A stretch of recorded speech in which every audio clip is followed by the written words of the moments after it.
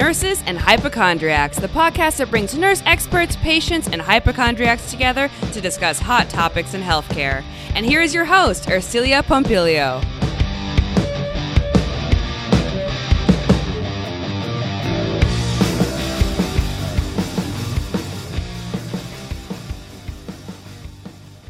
Do you remember what your school lunch was like when you were a kid? Well, when I was a kid, my dad made me school lunch. And it was the same thing every single day. It consisted of a dry peanut butter sandwich on white bread, no jelly, and sometimes it was only the butt ends of the bread. And to drink, it was water from the school water fountain. Sometimes I'd pitch a fit, because I would get bored eating the same thing for years, for almost 8 years, mind you. And my dad would take pity on me and buy me McDonald's or Carl's Jr. or Burger King. But because I went to Catholic school on Thursdays, we had hot lunch. And they would serve us either hot dogs or hamburgers. Now, the first 30 minutes of a Thursday on hot lunch day, our teachers would spend asking us if we wanted with or without. I mean, they call our names and say with or without, which meant if it was hot dog day, with or without mustard. If it was hamburger day, it was with or without this orange secret sauce stuff. But school lunches literally suck. I mean, parents have to think of making a lunch for their kids every single day in a whole school year for years. I started asking my friends what their school lunches were like when they were kids, and one of my friends told me that it was the same thing every single day. It was bologna with mustard on white bread. Another friend told me that it was dry, dark turkey meat sandwiches on crusty bread every single day because his dad thought that that was healthy. And another one of my friends said all he ever wanted in his lunch was to have Capri Sun, just like all his friends. And he said he would beg his mom at Costco to buy him Capri Sun, and she would say no because it was too expensive, not to mention full of chemicals. I mean, today, though, school lunches really suck. And they're so controversial. I mean, in late 2018, the United States Department of Agriculture, under the direction of President Donald Trump, finalized plans to roll back regulations set forth in the Healthy Hunger-Free Kids Act of 2010. And those were advocated for by the then First Lady Michelle Obama. Specifically, the rollback lowered nutrition standards for whole grains, flavored beverages, and the sodium content of lunches served in school cafeterias. I mean, but nowadays, it's so crazy political. In places like New Jersey, kids can't even afford to buy lunch. I mean, there's a school lunch deficit there. I mean, one kid in Alabama was even school lunch shamed because he didn't have enough money to buy school lunch. They put a sign on him that said, needs lunch money. It's ridiculous. So on today's episode, we're going to talk about why school lunches suck. And I'm so excited to bring on my guest, Dr. Francine Kaufman. She's an American endocrinologist, professor, author, researcher, consultant, and corporate officer in the medical field of diabetes mellitus. She's the author of Diabesity, the obesity diabetes epidemic that threatens America. She's better recognized for her work in banning soda in the Los Angeles Unified School District. Stay tuned for this episode. Should be a fun one. And welcome, nurses and hypochondriacs. Here we are in another episode. I'm so excited for this episode on why school lunches suck. And I'm happy to introduce my guest, Dr. Francine Kaufman. Welcome to the show. Well, thank you. I'm excited to be here. I'm excited to have you. I had met you several years ago when you were promoting your book, Diabesity. And I think it was a clinic in the Covina area. I was working at a clinic in the Covina area, and you were at a hospital out there promoting the book. And my physician that I worked for encouraged me to go. And I was so ecstatic. I was like, oh my gosh, because I always wanted to be a writer, and now I am a writer. And I was psyched that a physician wrote this book, and a prominent physician like yourself. So I was so happy to get the book. And because I did a lot of my grad school research on obesity and on personal training, and I have researched it for many, many years. And as a pediatric nurse practitioner, most of the complaints I get from parents are school lunches. You know, when we start talking about the weight issue, they're like, it's what they eat at school. Have you seen it? So what are your... Yeah, I mean, it's a pretty complex environmental issue. So school lunch is part of it. Whether you're in an environment, part of the community that really promotes health or not. So a lot of activity as well. It's not just input, it's also some energy expenditure issues in addition. And then, you know, I think we've all heard a lot since my book came out about really food deserts, where it's hard to be in a place where you can access and afford the best kinds of food versus the fast food and the packaged food and all the food that we know has been manufactured to pull us in and to, you know, pretty much addict us to salt and sugar and fat. So school lunch is a big part, but it's not the only one. So you were pivotal in taking out soda machines in schools here in California. Is that correct? Or nationwide? That is correct. Well, it started in LA Unified, and then it was kind of the ban that spread. And in fact, the day that the ban occurred in 2003, or that LA Unified agreed to, ban sodas, there were Japanese reporters there. I mean, there were reporters from across Europe and certainly across the United States, because LA Unified is the second biggest school district in the country. And if they were going to do something theoretically as radical at the time as banning sodas, then I think everybody was pretty excited to find out what it would look like and what it might turn out to be. That's insane. I remember going to high school and my favorite soda to drink was Cactus Cooler. I had never discovered it before. I was like, wow. I mean, it's loaded with sugar, but I would buy it every day. It was like my treat. I became addicted very fast on that. Well, when I went to school, I'm going to be 69 soon. I'm proud of it. By the way, you look amazing. Thank you. But there were no sodas. You could only buy the approved lunch that came with milk. And in those days, the school lunch program was really doing what it was meant to do, which was originally to combat malnutrition and undernutrition. So the point of the school lunch across the country was to add calories for people, to add some nutritional calories. And what happened is there was no adaptation of that original, need after World War II. To really adapt to the fact that we were now facing an obesity crisis rather than an undernutrition crisis. So we stayed with the same kind of principles, and they didn't make any sense. Thousands of calories. It didn't really look at what the nutrient quality of those calories were. It did eventually get into some salt and fat percentage. So, particularly saturated fat had a percentage. So when we went to the school lunch people and said, the pizza by percentage wise has too much fat, their concept, well, we'll just add more carbohydrate and then we'll drop the percentage, rather than look at the whole pizza and try to figure out how can we make this something that's both tasty and nourishing.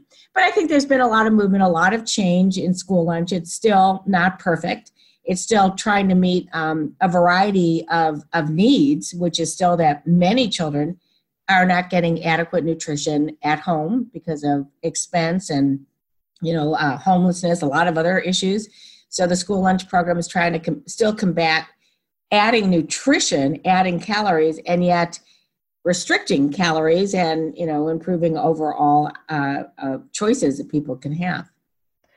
Right. And that takes me to my point of the whole Obama administration with Michelle Obama starting the Healthy Lunch Program. I have an article here that I'm going to pull up where she tried to do that whole movement.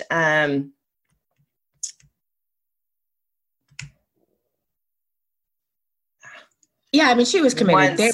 Yeah.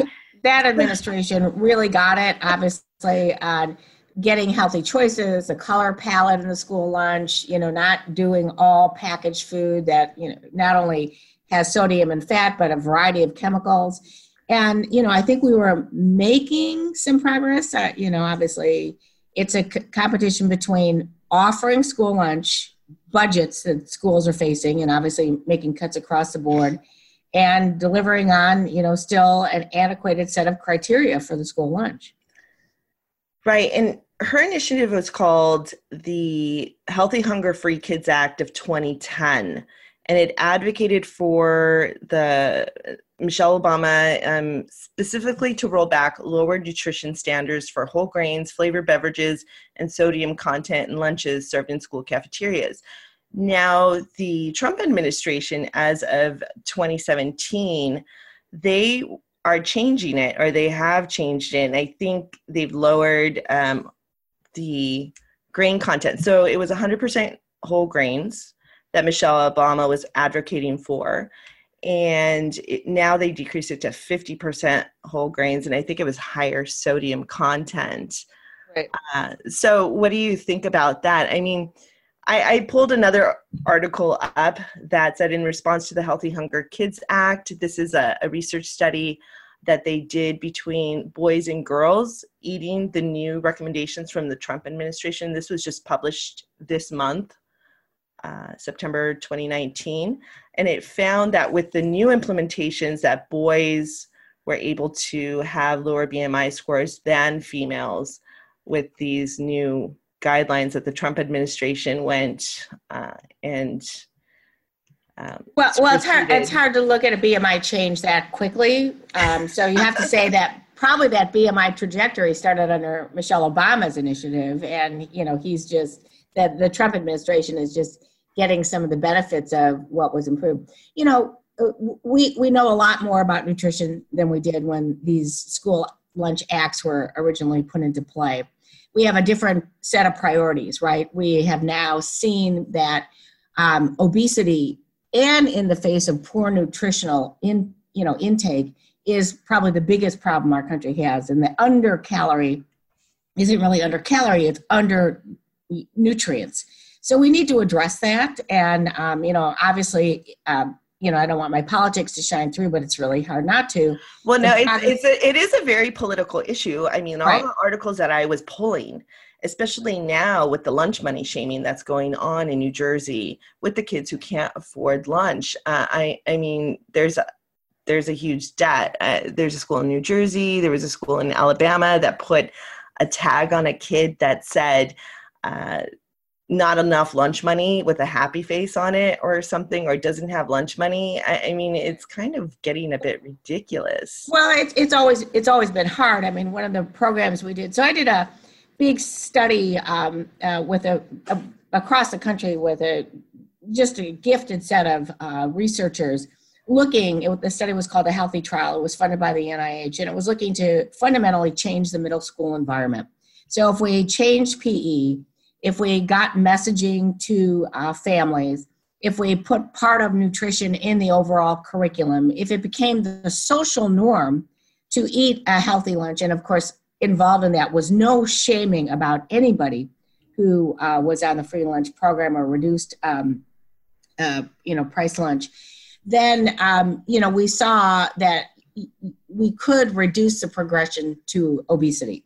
It was a very comprehensive program. Some of it's, been used to institute new programs and new initiatives, but it's very expensive. So we've got to decide. I mean, the biggest problem, our nation decides is not that we don't have any money, right? Where do we spend our money?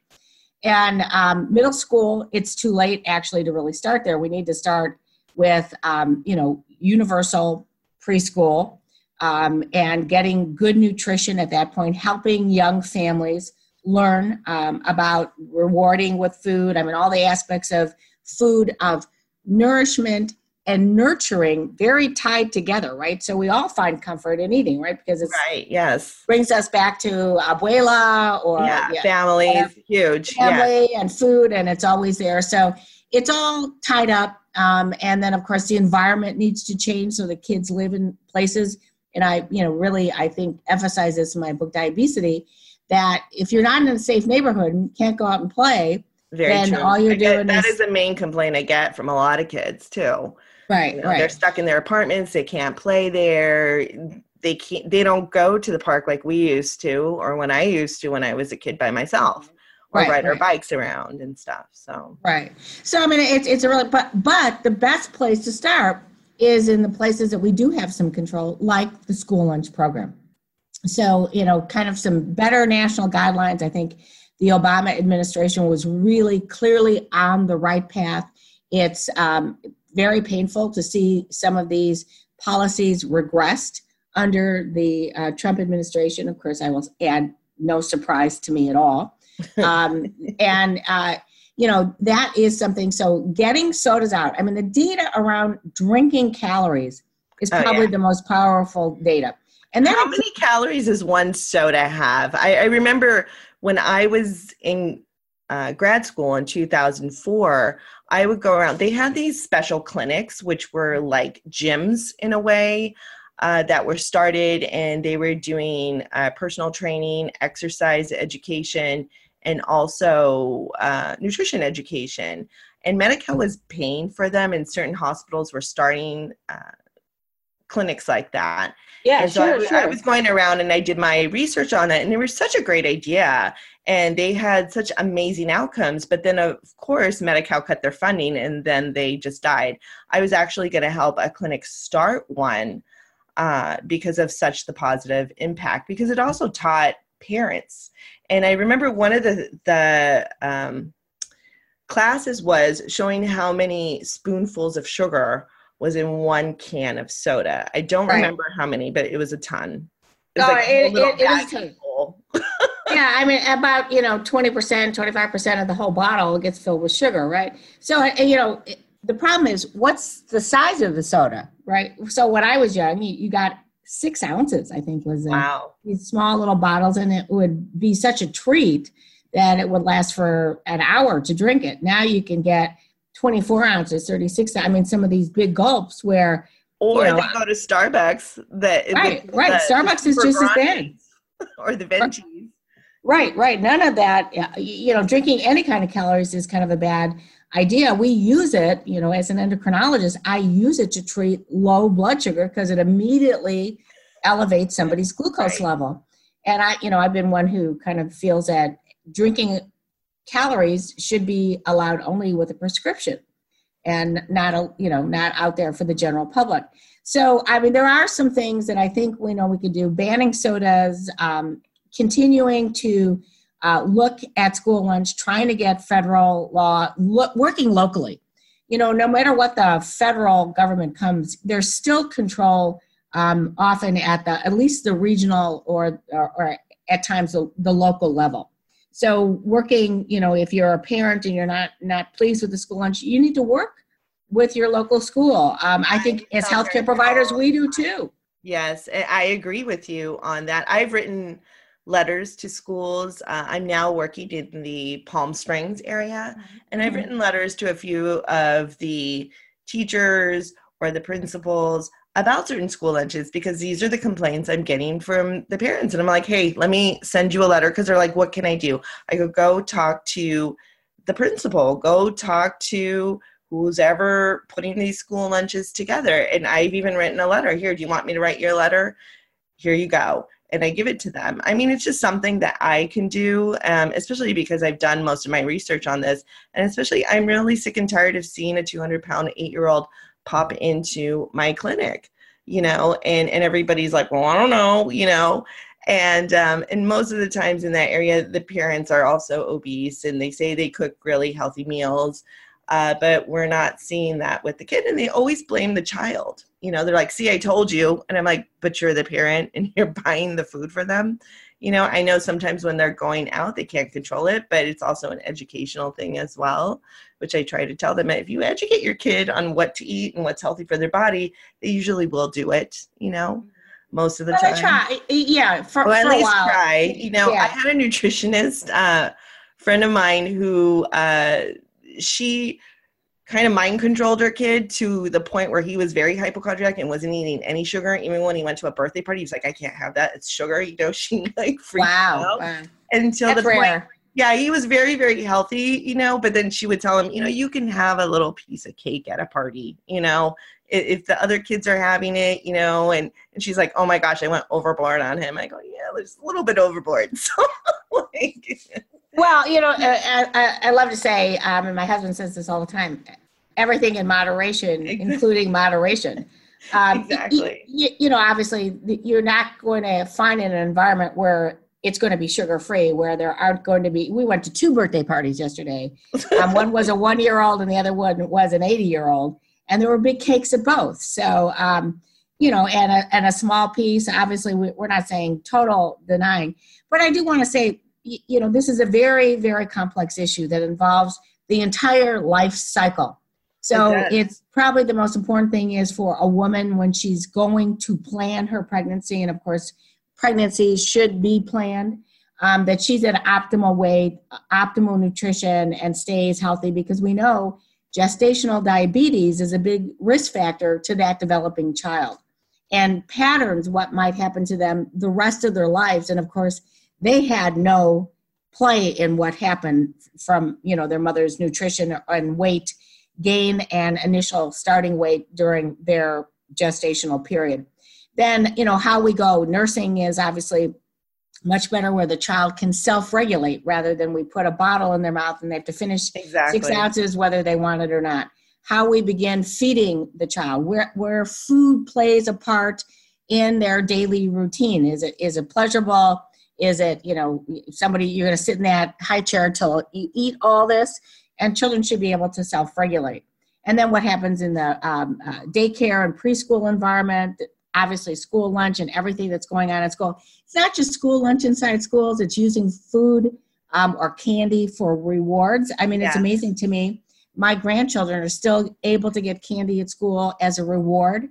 Wow. The big booster clubs that they have selling candy, the machines that are in the environment, obviously what happens then in universities, nutrition, the 20-pound weight gain used to be 10-pound, in that freshman year. Wow. And, that keeps escalating. And then obviously what's available in the work environment. Whether we're in a food desert or not, whether we can afford access to healthy foods. I mean, it's a very, very comprehensive socio-ecological model. But I agree with you. Starting with school lunch is a place that we could have some control. It's a place where it's pretty, basic from federal law down to the local level, how that's translated at the specific school. We should all be involved in our local schools, whether we have children there or not.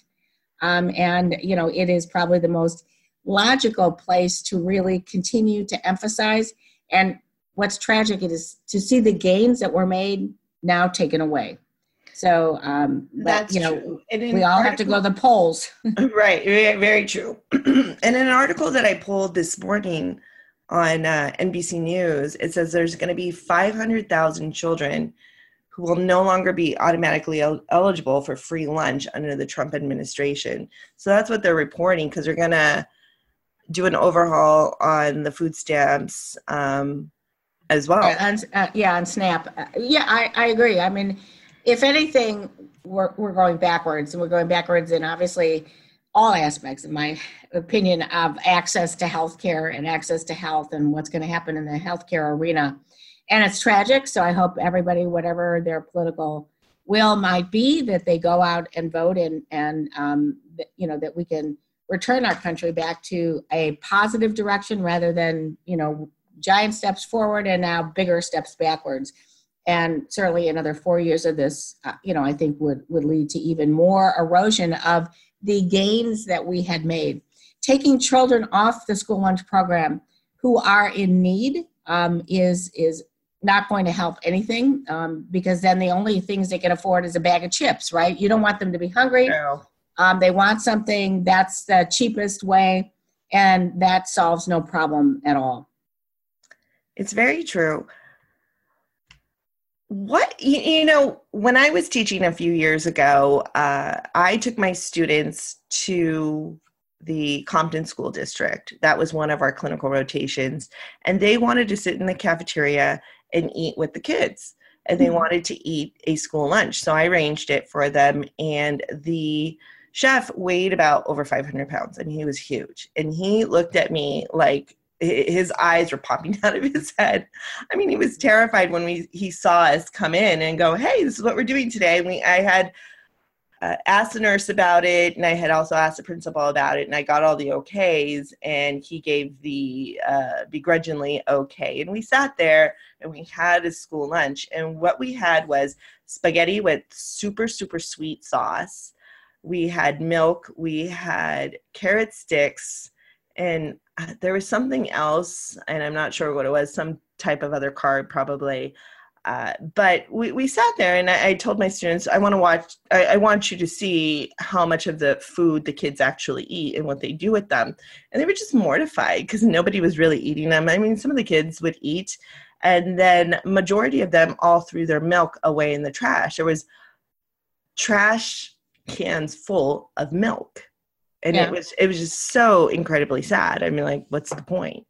So, but there's also so much waste, and I don't know if they're really educating the kids, like, hey, don't throw your milk away, or what do you do with it?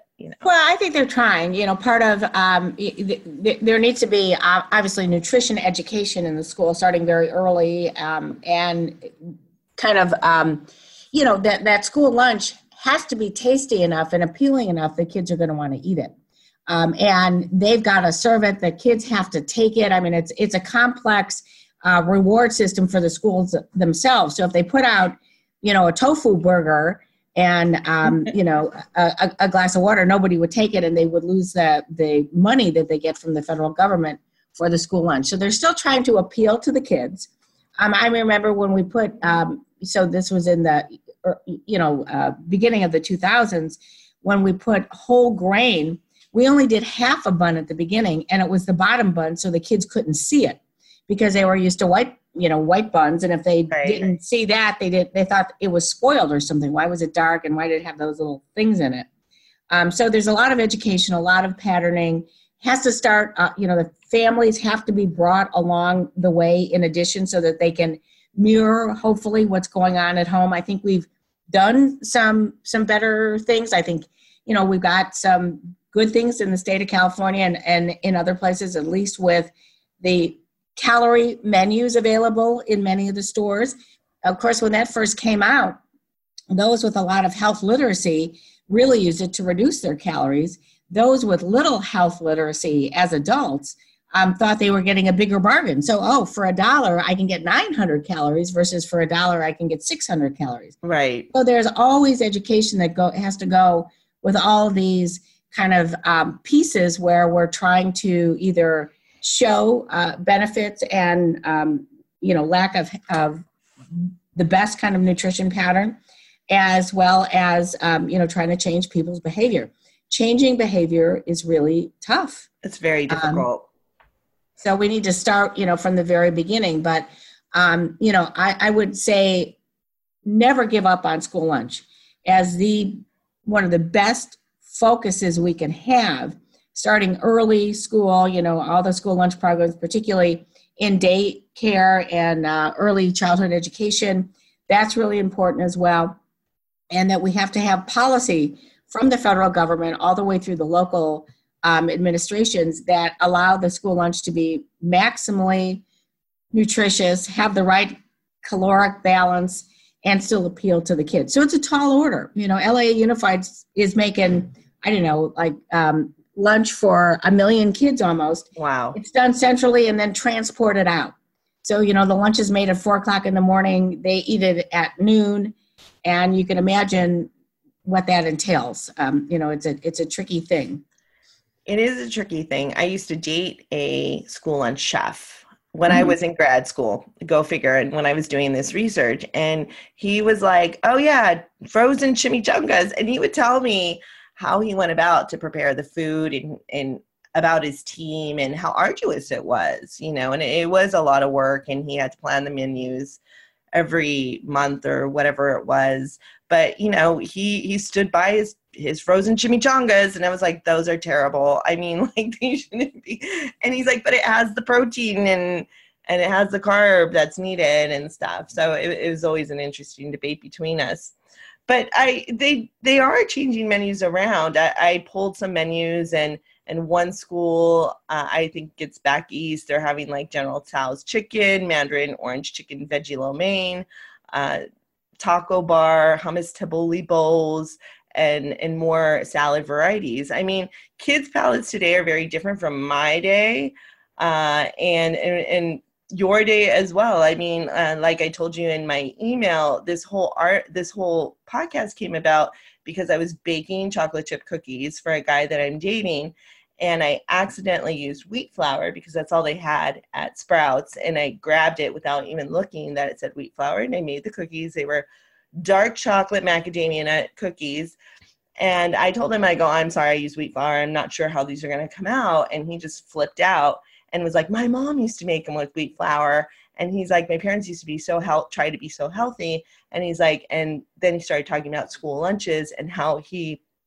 had dark turkey meat with like terrible bread that his father would send him with. And I was like, yeah, try dry peanut butter with the ends of the bread. And that's it that your parents are sending you to school with. That was me. I mean, what were your school lunches like?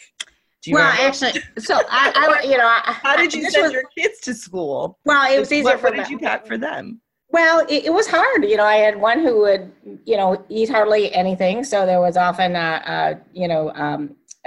mozzarella stick, cheese stick, yogurt, of course, and then you had to be sure it wasn't warm, and peanut butter. I mean, it wasn't easy.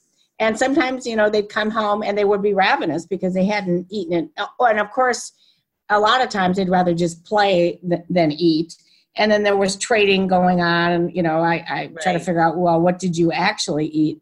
You know, fortunately, they were healthy and it didn't matter.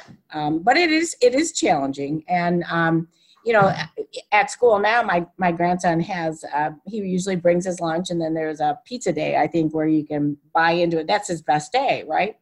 So, you know, we just have to make pizza day and hamburger day and hot dog day. I went to Catholic school, so that's good. Yeah. Well, you just have to make them as healthy as possible.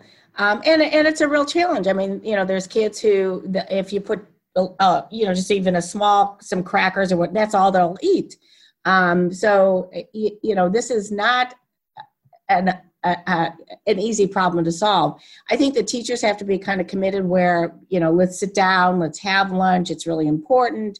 You know, some of the programs educating around lunch. So in some of those schools talk about, you know, what foods do you eat at home? Why do you eat them? You know, what does grandma like to make? So that there's some understanding of the cultural diversity of the food as well. I mean, LA Unified is making lunch across, you know, 100 different languages every day. And that many cultures. So some kids have never seen a hamburger, and some kids have never seen a chimichanga. So it all depends on, you know, what they're used to. So it's, you know, it's not an easy problem, but I think probably the most important thing is to make meals and the school lunch, you know, a time to eat, a time to, you know, interact. Eating is always, you know, kind of associated with a little bit of downtime.